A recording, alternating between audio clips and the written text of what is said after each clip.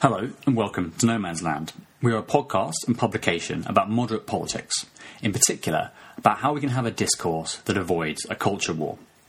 Hence the name, about being between two warring trenches. The podcast is run by me, Steve O'Neill, and my collaborator Martin Rogers. We tend to be joined each week by a guest to talk us through a topic in depth, and you can find us on Medium or wherever you get your podcasts. We really hope you enjoy it. Oh, and please do follow us and leave a review. We are delighted to be here with the Right Honourable Caroline Flint. Caroline, welcome. Thank you very much, Martin. Pleasure to be here. Thank you. And Steve, welcome. Good to have you with me.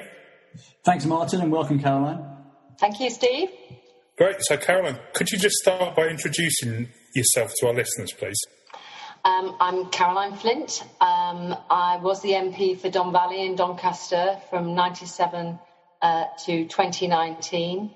I was a minister under Tony Blair and Gordon Brown and was a shadow cabinet member for Diversity of Communities in Local Government and then Energy and Climate Change under Ed Miliband. Fantastic. So, Caroline, you're associated with the moderate wing of the Labour Party. Is that fair? Is that sort of accurate? And why is that? What sort of led you to be associated with that particular side of politics? So can you, I suppose, talk us through your sort of political personal history? Okay. Well, I suppose if moderate means that you think it's important to win an election, and to do that you need to win the support of a broader group of people rather than just in terms of your own comfort zone, then, yeah, I'm a moderate. But when I joined the Labour Party, which was in 1979 as a teenager, I was probably, pretty much to the left on a lot of issues of, the mainstream of the Labour Party, particularly, when it came to women's rights, some of the policy areas around employment rights in particular, but also gay rights and other social issues too. But I joined in 1979. I was doing my A-levels at an FE college. That brought me into touch with the student union. I think I joined the Labour Club and the women's group on the same day. Was involved in those days, obviously in 79 and the 80s, in anti-apartheid and other campaigns. Was going on demonstrations and all of that. Went to UEA. But I was the first in my family to go to university. I came from a working class background, but not a very political one. And I soon discovered, in the early 80s, that Trotskyism, entryism was happening in our party.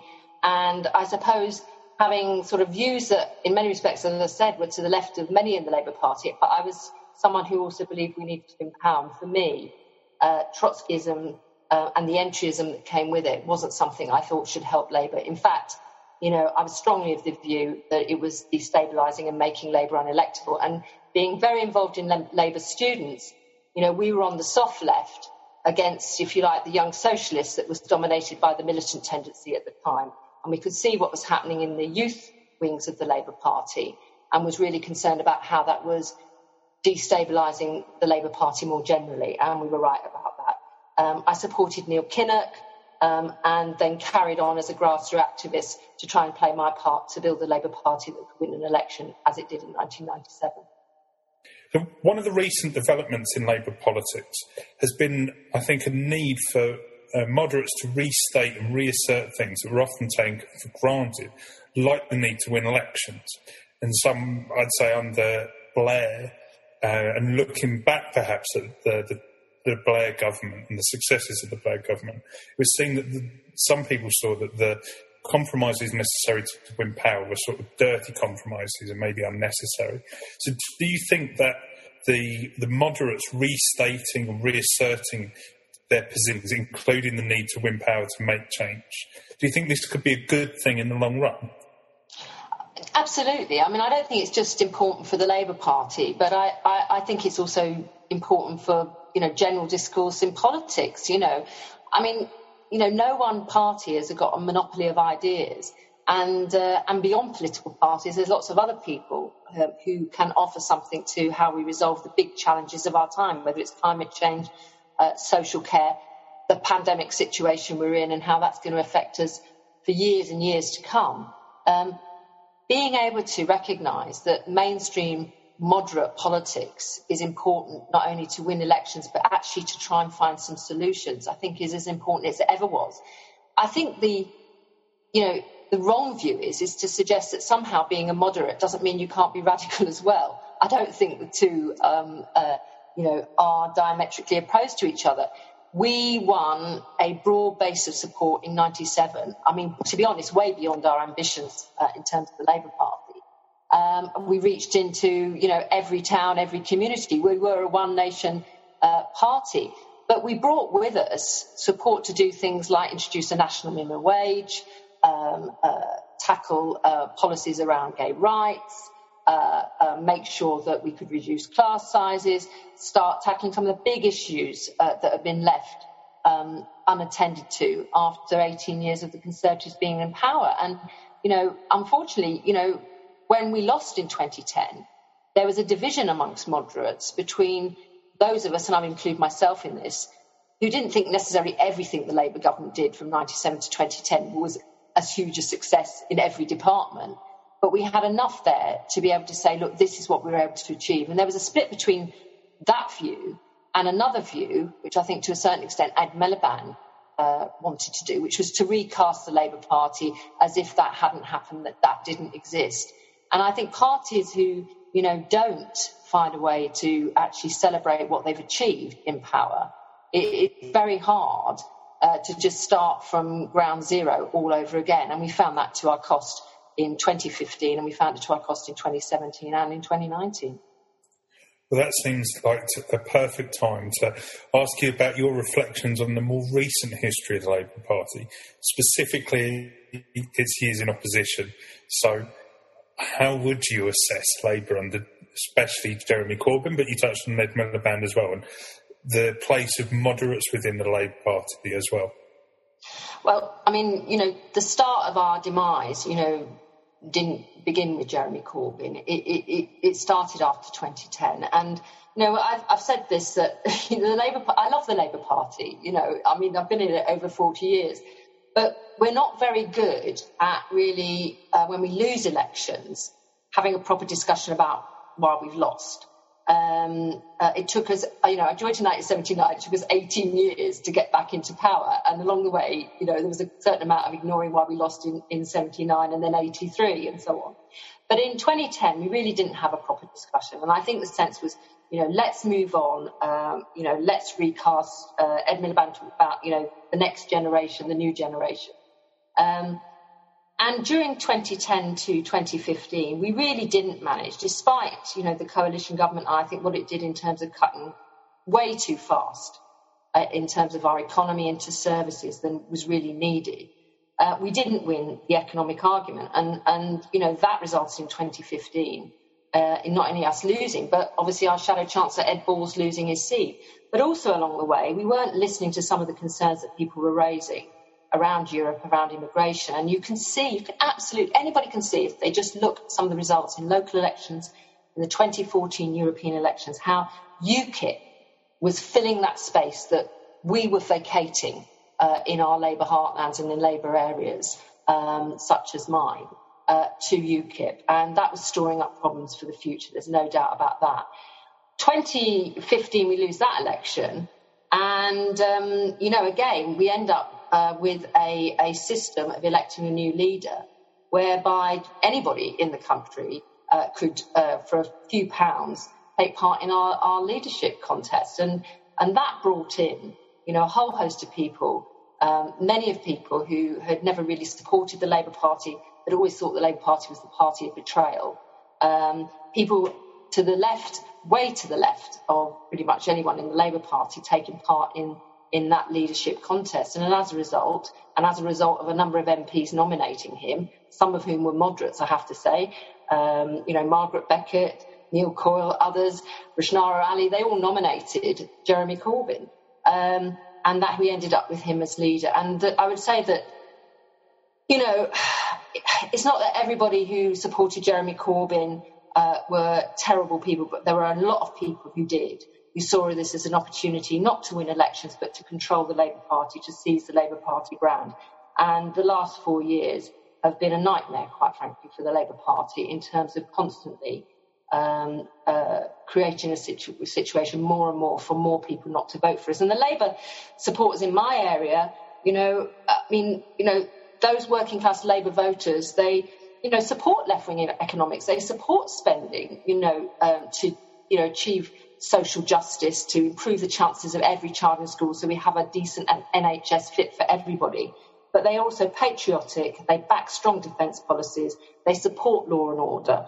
And they clearly, in increasing numbers, were becoming more sceptical about the European Union and worries about things like free movement and immigration. And Jeremy did not represent any of those values in terms of how those voters really felt. And therefore, 2017, we lost seats in those Leave areas, in Stoke-on-Trent South, in Walsall North, in Mansfield, in Middlesbrough, and we didn't get back Copeland. And those were the warning signs that we should have been hearing. Not only, to be honest, the people who supported Jeremy, but the moderate people in the party, in the PLP, many of whom are my friends, who again over the Europe issue became divisive in their approach to understanding why so many of our voters and others voted Leave.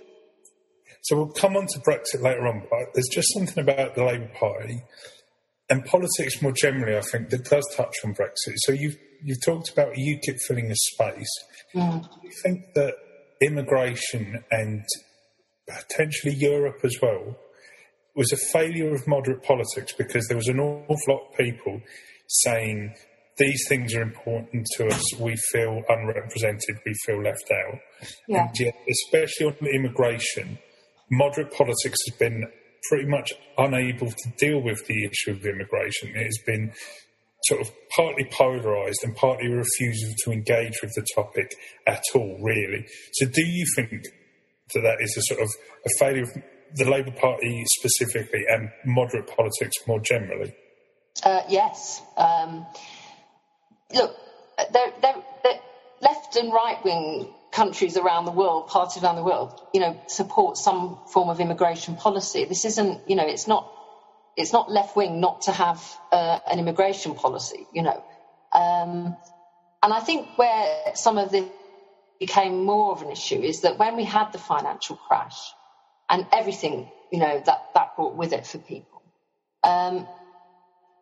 in some ways that revealed or unmasked some concerns about immigration that in some ways had been masked before the crash. And suddenly those cracks were revealed. I think, too, that there was an assumption by, many in my party and in, the leadership of our party, under Blair and Brown as well, that when we talked about, the net benefits of migration or of being in the European Union, that we seem to think that everybody was sharing in those benefits. And the truth is, in many of our small towns, our post-industrial towns, where there had been very little migration at all, compared to London and other cities where it had been going on for hundreds and hundreds of years, what they were seeing was quite dramatically over a short period of time, often a local factory, the one factory in, a ward in Doncaster, seemingly overnight, suddenly recruiting a whole load of people from Eastern Europe. And in many respects, I would say dubious recruitment practices in terms of agencies solely recruiting in some of those towns, in some of those Eastern European countries to come and work in the UK. And when you've got a sort of low-skill and pretty low-paid economy, then that is felt by local people and it is very visible to local people about what's going on. Now, that isn't the same experience in London. It may be not the same experience in university towns and more prosperous parts of the country. But it was certainly being felt, and you could see that in the fact that, in 2014, UKIP won the European elections. The warning signs were there for everybody, and it's why Cameron chose to have a referendum on Europe. He saw it, and he thought that was a way to, stave it all off. Wrong he was. But we weren't listening in the Labour Party, and I think, we just wanted to steer away from it. We felt uncomfortable about it. And it's always seemed to me that, we need to have those conversations, because if we are ignoring those concerns, and some of them, are real concerns, and we should have done something about it in terms of how employers were using that easy source of labour, we didn't, and therefore we end up vacating the ground to those on the right, not only right in terms of the Conservatives, but way to the right of the Conservatives as well. And that is our fault. We have to take responsibility for how we created that environment. So do you think then that the left put a sort of pursuit of like a liberalism, a sort of metropolitan liberalism, and wanting to be seen to be sort of open and welcoming to people from different countries and different cultures, did they put that above a concern with jobs, with skills, with livelihoods, and those sort of bread and butter issues that are the day-to-day that underpin most politics, most people's lives? Do you think that sort of explains it a bit? Yeah, I mean, I think the view of those in our cities is so different from what happens in many of our towns around the country. I mean, even in Yorkshire, 5 million plus population, the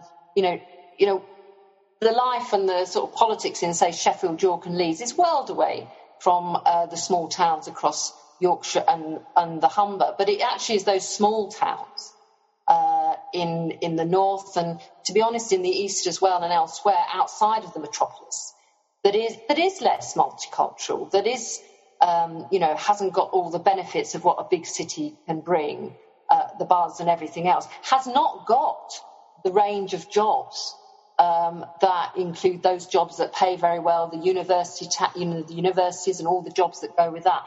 And I do think, when I've spoken at events, actually I did an event in Camden for Keir Starmer not long after the 2016 referendum. It was called the Big Camden Debate, and there was I with Polly Toynbee and I think Stephen Bush and Keir.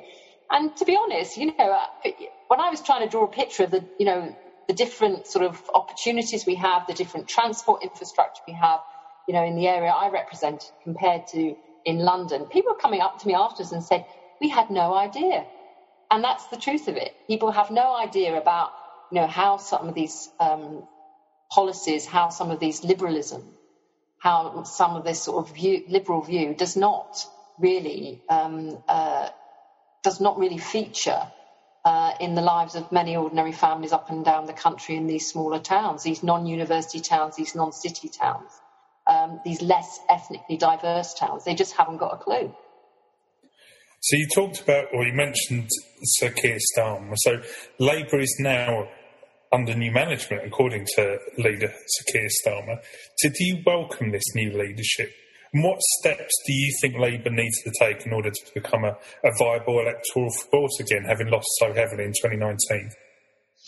Well, I do very much welcome that we do have a new leader and one who recognises that the politics that Jeremy Corbyn espoused, which I think were based on always having dividing lines, never always trying to sort of, it's them and us situation, and by that them and us with the Conservatives or them and us with anybody else, and that and even to the extent that it was a them and us in the Labour Party that I'm afraid the politics of Corbyn seemed to support. I'm really glad that is over. But nobody, I'm not under any doubt, I hope Keir isn't either, is that we haven't got just a mountain to climb, we've got a range of mountains to climb. He has sort of shown himself to be saying the right things, I think, to show he is patriotic. He's certainly more presentable and credible than Jeremy Corbyn, and I think people can imagine him as Prime Minister. He has accepted a Britain beyond Brexit. He has pledged not to run a campaign to rejoin the EU. I wish he'd said that before the 2019 election. And he's chosen when to, find consensus with the government, which I think in this pandemic situation is right, but also when to choose to hold the government to account. But I think at the moment the truth is that people, completely understandably, their lives are so dominated by this pandemic we're all dealing with. Most people are just, I think, trying to get on with that and deal with that. And it's going to be a while before Labour is really being listened to in any meaningful way. What he's got to do, I would suggest, is be ready for when that moment comes. And I think that has to show that, we are going to try and rebuild those relationships, not only with our heartland areas and the so-called red wall seat areas and the Labour voters and that we lost to the Conservatives in 2019, but we're even going to have to go beyond that to those Tory marginals that, you know, we didn't win in 2015 or 2017 or 2019, and that is about a broader appeal. And that's going to be a task for him, because we still have in our party those people who came with Corbyn, or those people who were stirred by Corbyn, who are already picking fault with him and what he's saying, that he's not left-wing enough, that he needs to fight with the Tories every single day. That is not going to work for Labour, and he's going to have to show himself firm and strong to deal with that element in our party. Steve, did you want to come in on something? Yes, please. Yeah, Caroline, I've got a sense of a perception that Keir has sort of rather smartly avoided certain issues, whether it's Brexit or others you might sort of package as identity politics issues. I wondered what your thoughts are on, like, is that a smart strategy? And do you think at some point he's going to have to actually wade into them, you know, when the time is right, with a kind of narrative? Or do you think he can ignore it as best possible until the next election? I mean, look, if we weren't dealing with this terrible COVID situation, then clearly, you know, Brexit would have been much more of the, you know, debate, the public debate after the election. And probably Labour and Keir would have been put more on the spot. I mean, if I think back to just over a year ago, before we went into the general election, the wave of noise around, you know, saying no to no deal, you know, you can't trust any deal, Boris isn't going to come back with a deal, anything he says you can't trust, you can't support anything. I mean, the wave of noise within the PLP in relation to that, but also all the groups outside the People's Vote campaign and all Best for Britain campaign, all of this lot, was absolutely deafening. I mean, there's a bit of that going on now, but it's silent. It's silent compared to a year ago.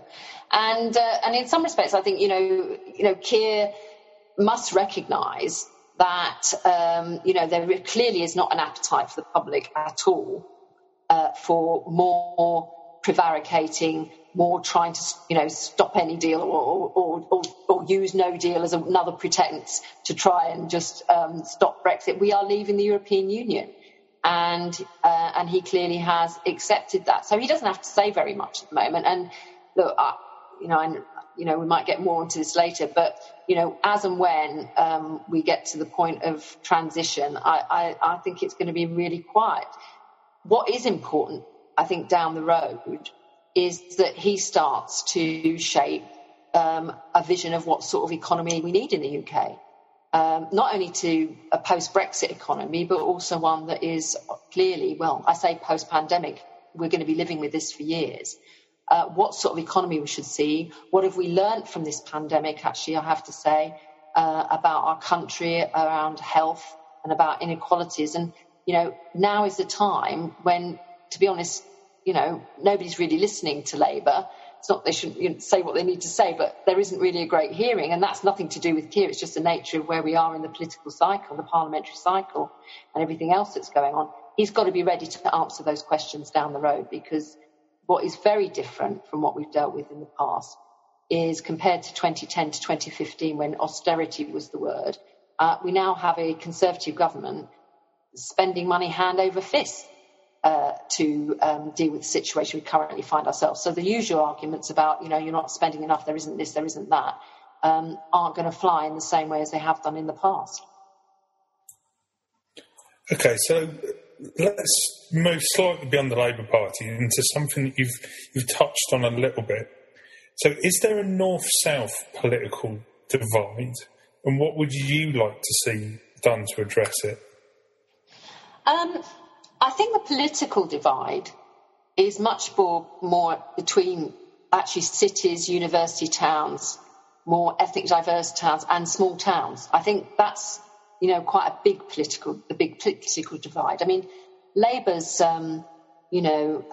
control over cities has just got more and more dominant over the last 20 odd years.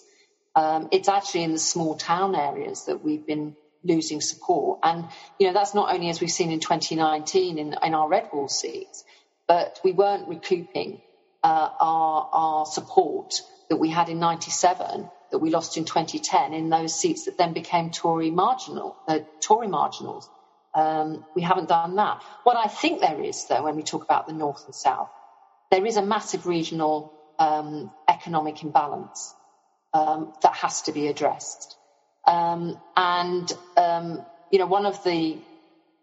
of the aspects of having the energy and climate change brief, which I really enjoyed, was when it comes to energy and actually tackling climate change, there's real opportunities for using that to rebalance our economy, because parts of our country, in the north but also in the east as well, but outside of London and the southeast, there's massive opportunities for manufacturing, for renewable energies, for nuclear power as well, that can speak to a better economic future.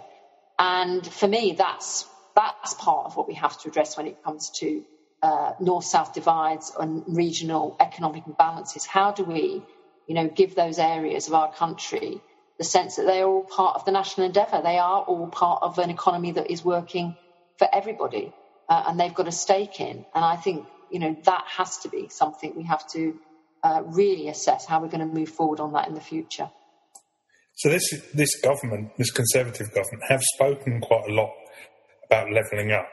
So your experiences as an MP, as the Minister of State for Yorkshire and the Humber in the last Labour government, and the Shadow Secretary of State for Communities and Local Government, what more do you think that levelling up, what form do you think it needs to take, and how likely do you think, both of the parties to be able to do it, and how do you create a sort of centre ground and a coalition of the willing to be able to deliver that? I think part of it we're going to see is more opportunities for mayors, regional mayors, to play more of a role. I think I would like to see more of the powers that the mayor in London has devolved to other parts of England, so they can actually do stuff. I think one of the problems under the Labour government was that when it came to regional devolution, we didn't really have a vision of what sort of power would go with that and what sort of resources would go to that with that. And as a result, it never really caught anybody's imagination. So I think that would be helpful. And it's no bad thing, actually, for Whitehall and for governments to, devolve some of those powers to share the responsibility in all of this as well. I don't think that's a bad thing either. But I do think there has to be a real hard look at infrastructure. And, of course, we need some of the big projects that do deal with our lack of transport infrastructure and other power, energy supply and all of that. But I think there has to be within that infrastructure programme something that speaks to some of our smaller areas who always feel that they see these billion-pound projects, but they can't get a bus to or get transport to the nearest city to get to work. There has to be that mixture and balance within this to allow everyone to feel they're sharing. I think skills is still something we seem to be poor at as a country, not only in terms of young people coming into the job market, the skills they need for the future, but also retraining people. So that, they've been talking for ages about nobody can rely on one job for life, but we are absolutely core in retraining people when they're in work to be able to move into other forms of work. Other countries are much better at doing that, and we should be able to do that as well. And the third thing I would say is that for our towns, I think manufacturing could be something that could be a real game changer. But again, we have to really look seriously about how do we make it, profitable for companies to manufacture goods and sell them overseas. Often the strong pound works against that, but also we don't find ways to actually boost manufacturing in the way that other countries like Germany and France do. And if there's anything beyond Brexit is, being able to do that in a way that makes a difference. And that is about infrastructure, it is about skills, but it's also about making it profitable for manufacturers to be able to make their way and employ more people. And climate change, it is about the polar bears, it is about the ice flows and everything else, absolutely important. But we should make sure that on climate change, we show that actually that does not mean that it's only a small group of people who can benefit from that. The exciting aspect of climate change is we need, the type of housing we have for the future. There's all sorts of jobs in that for everybody, in terms of energy, in terms of transport. There's a huge range of jobs in that, ranging from people who have a PhD to someone who just leaves school, that we can offer something to. And importantly, it's something that doesn't just apply to London and the South East. It's got real traction elsewhere. So those are some of the things I would be doing and to try and rebalance our economy, and with that, rebalance our social sense of purpose. Can I just say that a Labour Party or a manifesto based around buses and skills is absolutely music to my ears. And we'll come on to climate change now, and I completely agree with you. And I've long thought that it's a real missed opportunity when people talk about climate change in terms of, like you say, polar bears and ice caps, but not about, kids' lungs and the health of the people around them, the air you breathe. Exactly. And Martin, can I just say something else about the buses? One of the things I've been thinking about as well recently, and the other thing is I don't think it's, it's no point constantly having an argument about, we hate London and this sort of thing. I mean, what we want is more of what London's got in terms of investment and everything else. But, you have to say to yourself, if you live in London where public transport is pretty much 24/7 now, which is amazing, is absolutely amazing. And I don't know whether it's going to stay like this, but actually relatively cheap transport, young people can travel, I think, free. If you're 60, you can travel free on public transport. But if also you're a minimum wage worker, you can relatively cheaply, get across London to your work and still have enough with other support, tax credits or what have you, to make it worthwhile. But if you're on a minimum wage in say, Doncaster, and you're travelling to Sheffield, or you're having to travel to York for work or whatever, transport's hugely expensive. And I'd love someone to do some research in the variations between how much of someone's pay packet on a minimum wage it costs to get to work in say, Doncaster to Sheffield or whatever, compared to, say, in how they travel in London. These are some of, I think, the crunch issues, and this is where it makes a real difference in terms of how you encourage people to work, because you've got to make it work pay, you've got to make it worthwhile. And these transport inequalities just are so apparent outside of our cities for people living in towns. I think that's an excellent point as well. So let's move on to climate change. So you touched on it a bit, and you've talked about your experience covering energy and climate change for the Shadow Cabinet, your time in that. So how do you think that you could build a coalition to bring about the sort of action and change that's necessary? You touched on it a bit, but maybe you can expand. Yeah. I mean, I think in 2008, I mean, we had the, first Climate Change Act, and credit to Ed Miliband, he was the Secretary of State at that time. But I think, off the top of my head, I think there was a handful of MPs who voted against that act, and probably compared to many other countries, in the close to us in the European Union, we had a unity in terms of recognising the challenge ahead of us. I was very disappointed in the period between 2010 and 2015 that some of the things that we were trying to achieve were allowed to fall by the wayside. So, for example, when I was Housing and Planning Minister, I oversaw zero carbon homes. We were working with the industry, with the housing developers, the construction trade, and everyone else about target of 2016 to have zero carbon homes, or work to get there. I mean, that target was scrapped by David Cameron. So we're now in a situation where Boris Johnson has said, it's really important. We've got this, target of the 2025. We want to try and, to get to net zero carbon. But we really have to have practical policies to get there and understand the enormity of the challenge. So, the government are saying, new homes need to be carbon ready by 2025. But we are having new developments being built all the time that are missing opportunities. So I do think, this is an area, like other areas like social care, that it's not that different parties can't have different ideas, but I do think a coming together on this is absolutely vitally important, because underpinning this is about how we build a new economy, how we make sure that actually we are manufacturing, that we're not, that's why people like Siemens have done well, because in the countries they came from, there was an industrial base that made them grow. We could be doing more of this in this country. And it seems to me a complete no-brainer that, every single day that goes by that we don't find some consensus on this, we are missing opportunities. Even if every new home, was built as carbon ready, green as you like, we've got all the housing stock that currently exists that needs to be retrofitted as well. So there's going to have to be some massive heavy lifting in this.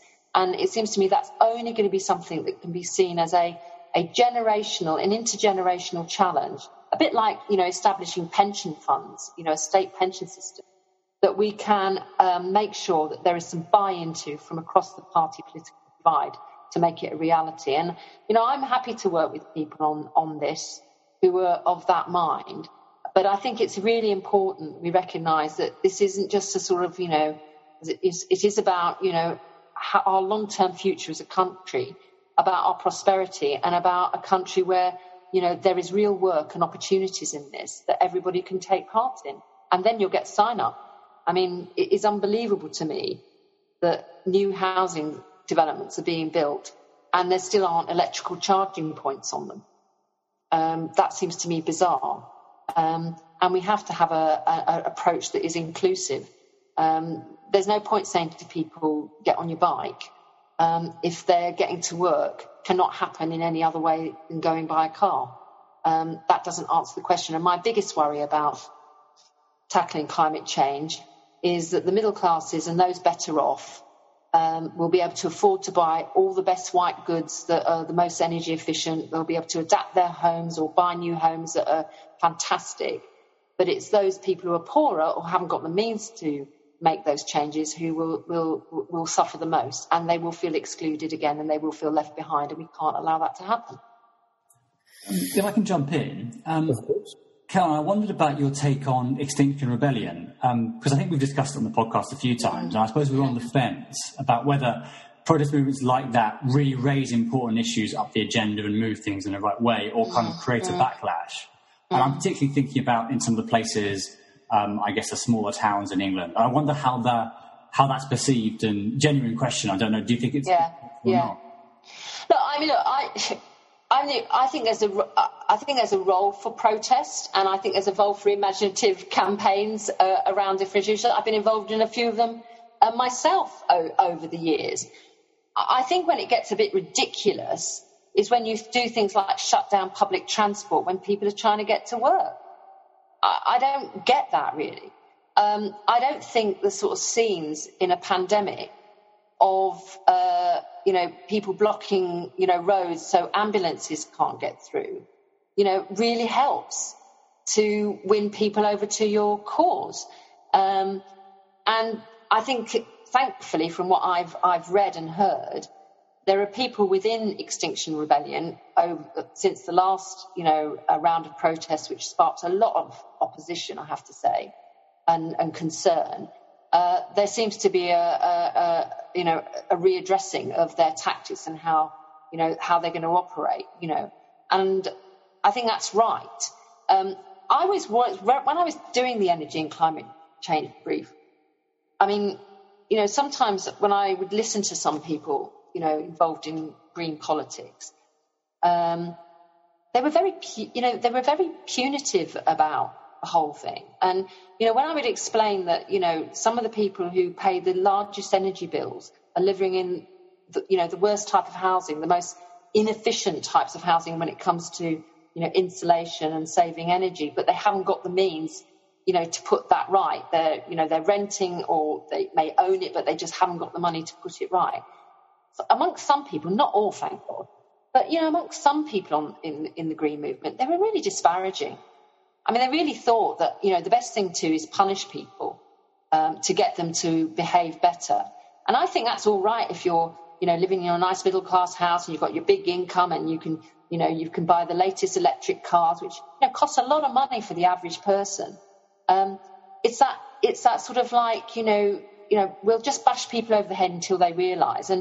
And for me, as someone in the Labour Party, as a democratic socialist, I think you have to take people with you and just have to understand that, the middle classes and the upper classes can always pay their way out of any situation, but most people can't do that.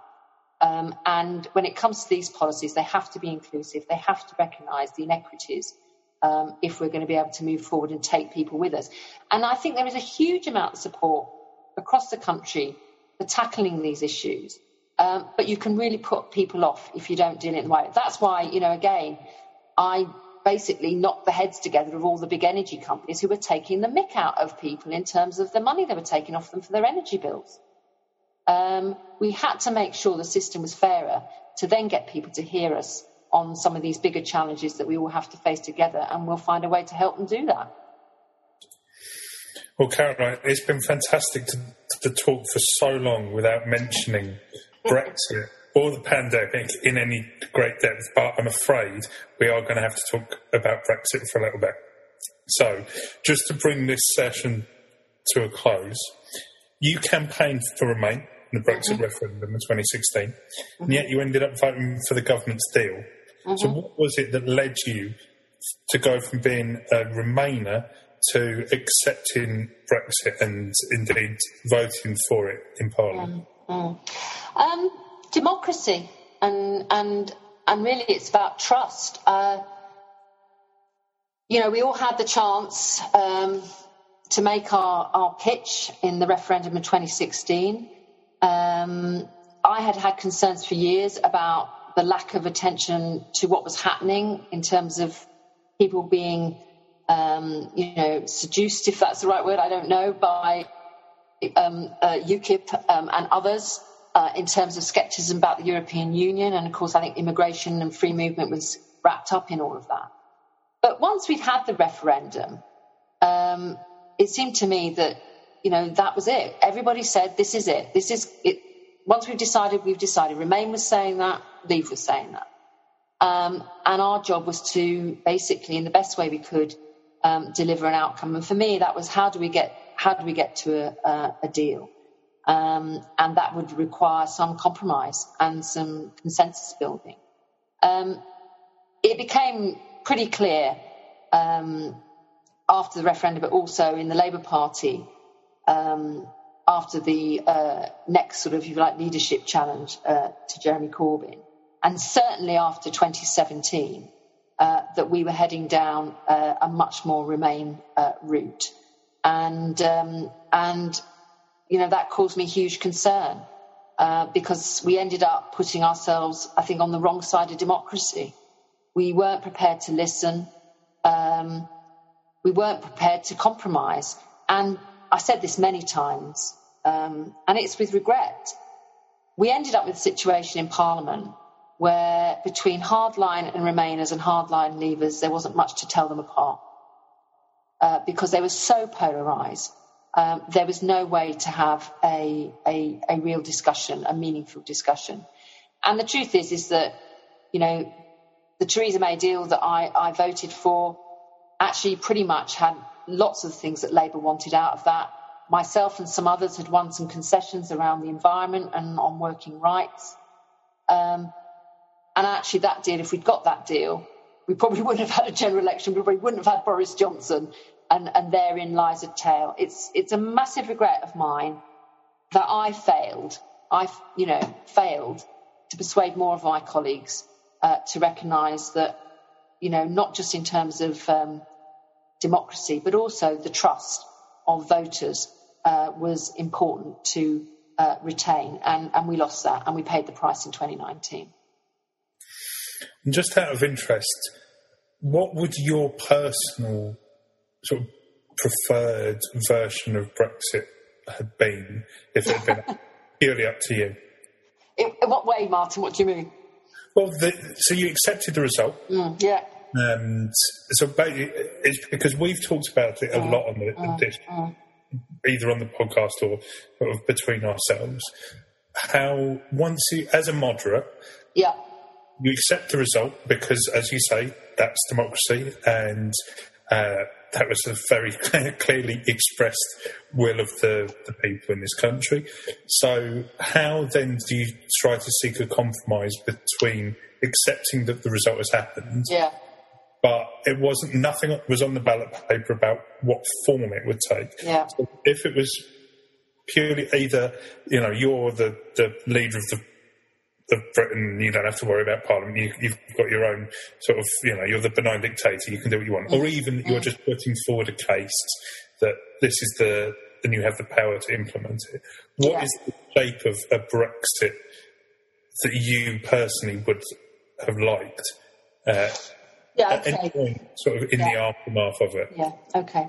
So in terms of positively what I would have wanted, one was obviously assurances that when it came to working rights, employment rights, when it came to the environment, that we weren't going to end up with a situation where we would our standards, the rights we have, would be diminished by us leaving the European Union. I mean, I think that's really important, and was something we argued for and actually got compromises off Theresa May and her team to that effect. What I don't think, and obviously there's lots of other areas in terms of, how we work and what we do. For example, how we would make sure, I'm an ex-Home Office minister. My brief was all tackling organised crime, and we all know that organised crime isn't just a national problem.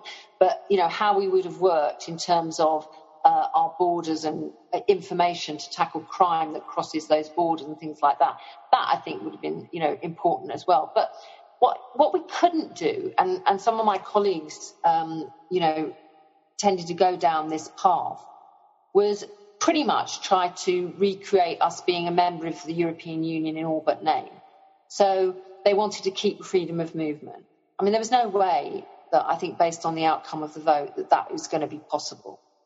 So a lot of them wanted a Norway option, which I didn't support, because basically, Norway's voted twice against, I think, being in the European Union. They have this membership where they have to abide by all the rules, but don't really have any say. And that's not something I thought was, something you could sell to those people who voted leave. But I did vote for a customs union, actually, when it came to the indicative votes. And I think, when I heard Norman on your podcast, I think he said something like, we lost that by 4 votes. And we lost that because Remainers didn't support it. They were just intolerant of any compromise. So I think you have to have a Brexit. It is a Brexit. You can't have some sort of shadow EU membership. But also, I would have liked to talk more about, Martin, about if we're leaving the European Union, how do we start addressing some of those areas that, whilst we've been in the European Union, we've ignored for many years? Our manufacturing decline. Why is it that we haven't got sort of the numbers of nurses and doctors that other countries like France and Germany have in terms of proportion to our population?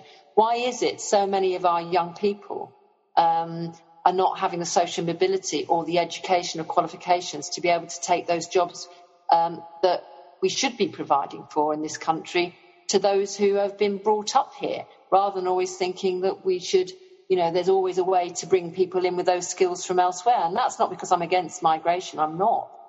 I like managed migration. But I think you've only got to look at the skill shortages we have in our country, and we should be saying to ourselves, why on earth, aren't we able to grow our own workforce in this country to meet, most of the needs that we have in terms of our skill base?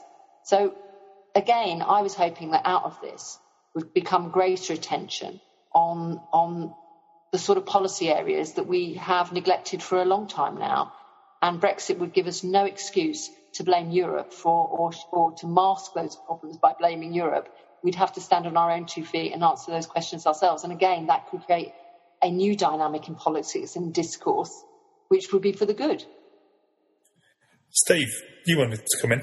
Yeah, Karen, I was really struck by what you said about not being able to persuade different colleagues of your kind of position on Brexit. And I suppose from our point of view, we probably, on this podcast, were rather in agreement with you. But I remember being so surprised that more MPs weren't kind of accepting of the result and looking for a compromise and to move on in all the ways you described. Do you have any sort of theories as to why, or insights as to why people were so entrenched in either camp? Or I suppose we're talking predominantly about the Remain camp in this case. Yeah. Look, I think there's lots of different reasons. I mean, and there's some things that have got nothing to do with Brexit that are operating here as well. If I just talk about the Labour Party, but I think it to a certain degree, it's reflected in some of the other parties as well. But if in the Labour Party, if you were on the shadow front bench in whatever capacity, and you enjoyed doing that, then you're not going to want to, vote against the established line, because then you lose your job. If you're in a seat which actually, when you're looking at it and coming out of the 2017 general election, you only had to look at how UKIP had made advances on Labour votes in a number of our seats, that a lot of MPs with majorities of less than 10,000 Labour MPs were probably thinking, I'm not going to get elected at the next election if it comes soon, i.e. before Brexit is resolved. And therefore, do you know what? I'm going to lose anyway. I'm either going to stand and lose or I'm not going to stand. So I'm not going to make myself unpopular here by, going against the party line. And you can't underestimate the pressure that there does, that wraps around all this from the whips and from other colleagues when you're facing this sort of big decision to not only go against the party line, but, vote with the government of the day on this particular issue. So I think there were lots of things going on. I think there were MP Leave seats with bigger majorities, 14,000 and more, who probably also thought it's going to be tough, but I'm not going to lose. And therefore I don't have to be part of this discussion either to try and rally people around. But it is a tragedy because we had more Labour MPs in Leave seats than Remain. And we should have been able to galvanise that group as a force. But because of political factions, because of personal reasons for not wanting to be unpopular and all of that, and I think if you hadn't got any, for want of a better phrase, skin in the game, if you weren't standing in the election or you just had given up that you were going to lose, well, why would you put yourself in a situation where you were pretty isolated from your own party? And our party, the amount of the barrage of pressure that we were getting, those of us who were deciding to take a different course on this, particularly some of my colleagues who did campaign for Remain, like Gareth Snell, myself, and a few others, was really hard. It was really difficult, really, really difficult. And I think that unless you've got, pretty, you're resolute about what you're thinking about, and it's hard to take that pressure, very hard. And then, of course, I think the other thing is that politically, I think amongst some of the very, very strong Remain support, they saw this as a dividing line with Jeremy Corbyn's supporters, which they could exploit. Is it naive of me, then, to think that our politicians should put the national interest first, and that the national interest is to not seek to overturn democracy? Because whatever you think about the particulars of the Leave Remain referendum, the bigger issue is that democracy must be defended and embraced at all times. And the other aspect of the national interest is ensuring that the best outcome from a Brexit process, which, I mean, did it ever really look, to me, not, that it was going to be overturned? Like, it always seemed to me like it was going to happen, and that surely the best outcome is to try for our politicians to reach a consensus, to lead, and to bring about the best sort of possible outcome for the whole country, which in my eyes was a moderate sort of deal on Brexit that brought together parts of Remain and parts of Leave. But is that just impossibly naive from someone who's never been elected to anything? No, I don't think it is naive. I think politics let the country down on this occasion, and I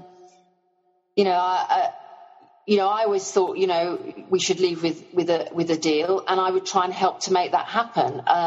My frustration and concern was that a number of the people who hid behind the slogan, no to no deal, were really not wanting any deal at all, because they didn't want to leave the European Union. And a lot of the machinations that went on, the parliamentary manoeuvres, were about, just trying to frustrate the process. I think that, when Theresa May couldn't get a deal through, and then she was basically had to stand out, was got rid of, I think some people didn't quite believe that was going to happen. And then, of course, Boris Johnson got elected. They didn't think he would come back with a deal, and then he did. And to be honest, I think the sort of Remainers were sort of wrong-footed on this. When I say the Remainers, I mean, lots of people who, across other parties that voted, Remain were trying to get a deal. But, I mean, those who were, ardently working against the government, I think that they just never thought it would ultimately end in an election at the end of 2019. And that, I think it was after December 2018, I was hearing that actually in my own party, the leadership was actually surprised by how much Theresa May lost her first deal. But then, of course, the extreme Brexiteers on the Tory side paid to her on that.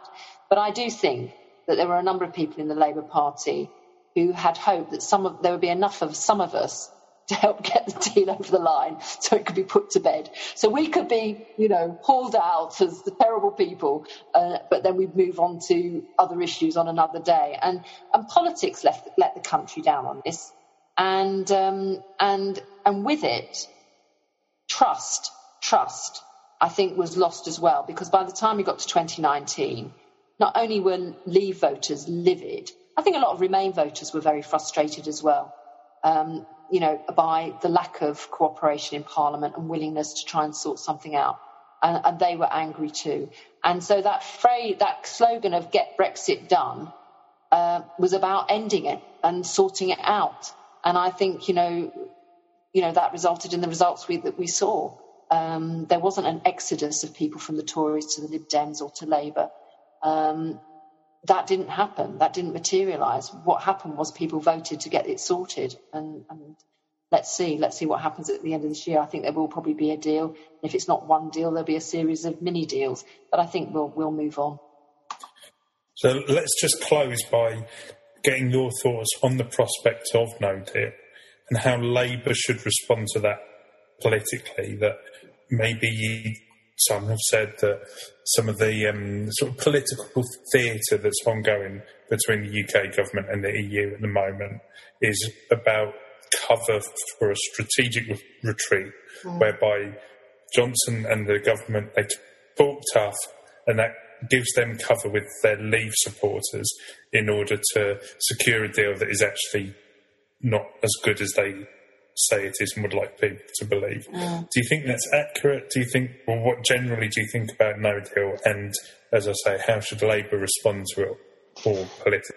Well, I mean, as we've seen over the last few years, there's a lot of theatre involved in this, and there's a lot of public sort of, grandstanding and language that is used. But I think, behind the scenes,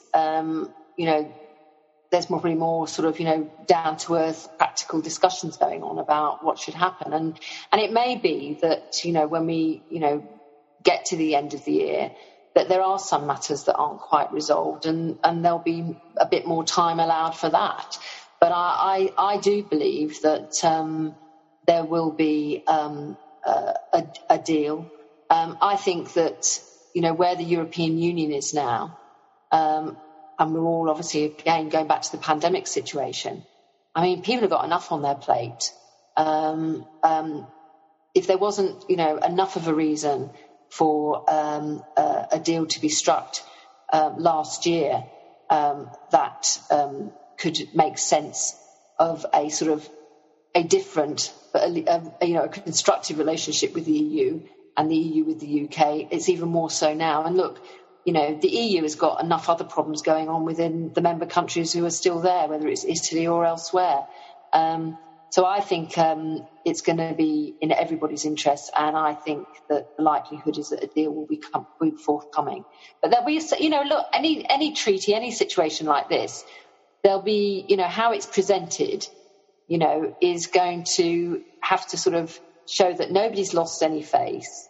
That, as you said, there's enough in there to keep, the European Brexiteers, the ERG happy, and the Conservative Party, and enough there to sort of not be completely irrational and irresponsible about where we have to cooperate. And I think that'll be forthcoming. And as far as the Labour Party is concerned, I imagine if whatever is the outcome, the Labour Party is just going to have to accept it, because there's nothing else they can do. They'll have to accept it, and we'll have to deal with it. And there's so much more that we all need to be talking about in terms of how we're living our lives, how we're going to work in the future, how we need to deal with those vacuums in the way our economy worked under the European Union, and if we don't do something about it, we'll continue to operate going forward, to allow enough space for political discussion and different points of view about how to fix that. I think for the Labour Party, I think by the time we get to the next general election, I hope they'll just be thinking we can move on to other territory, and Brexit is behind us. And that certainly seems to be the indication that Keir is wanting that. Well, that sounds like a fantastic place to end it. So, Caroline, thank you so much. This has been absolutely fantastic. I really enjoyed this. So thank you. Thank you so much for taking the time to come on and speak to us and give us your insights on so many different things. So, Steve, while you're here, thank you very much as well to you, as always. And Caroline, once again, thank you very much. And I hope you as listeners have enjoyed this. This has been the No Man's Land podcast. Thank you very much, and goodbye. As America prepares its presidential election on November the 3rd, we look at the life of a president who 40 years ago was called a dangerous extremist, who wanted to put nuclear weapons in space, and who proposed large tax and spending cuts, hoping to destroy the power of Washington. Go and get a uniform, report to the scrubs. Why? Because I think you'd make a football player. I doubt it. Try it anyway. All right, if you insist. Now, wait a minute. What's your name? Kip. George Kip. Raised in the small towns of Illinois, he was the actor who changed America, helped bring down the Berlin Wall, and became a lion of the right. Mr. Gorbachev, tear down this wall.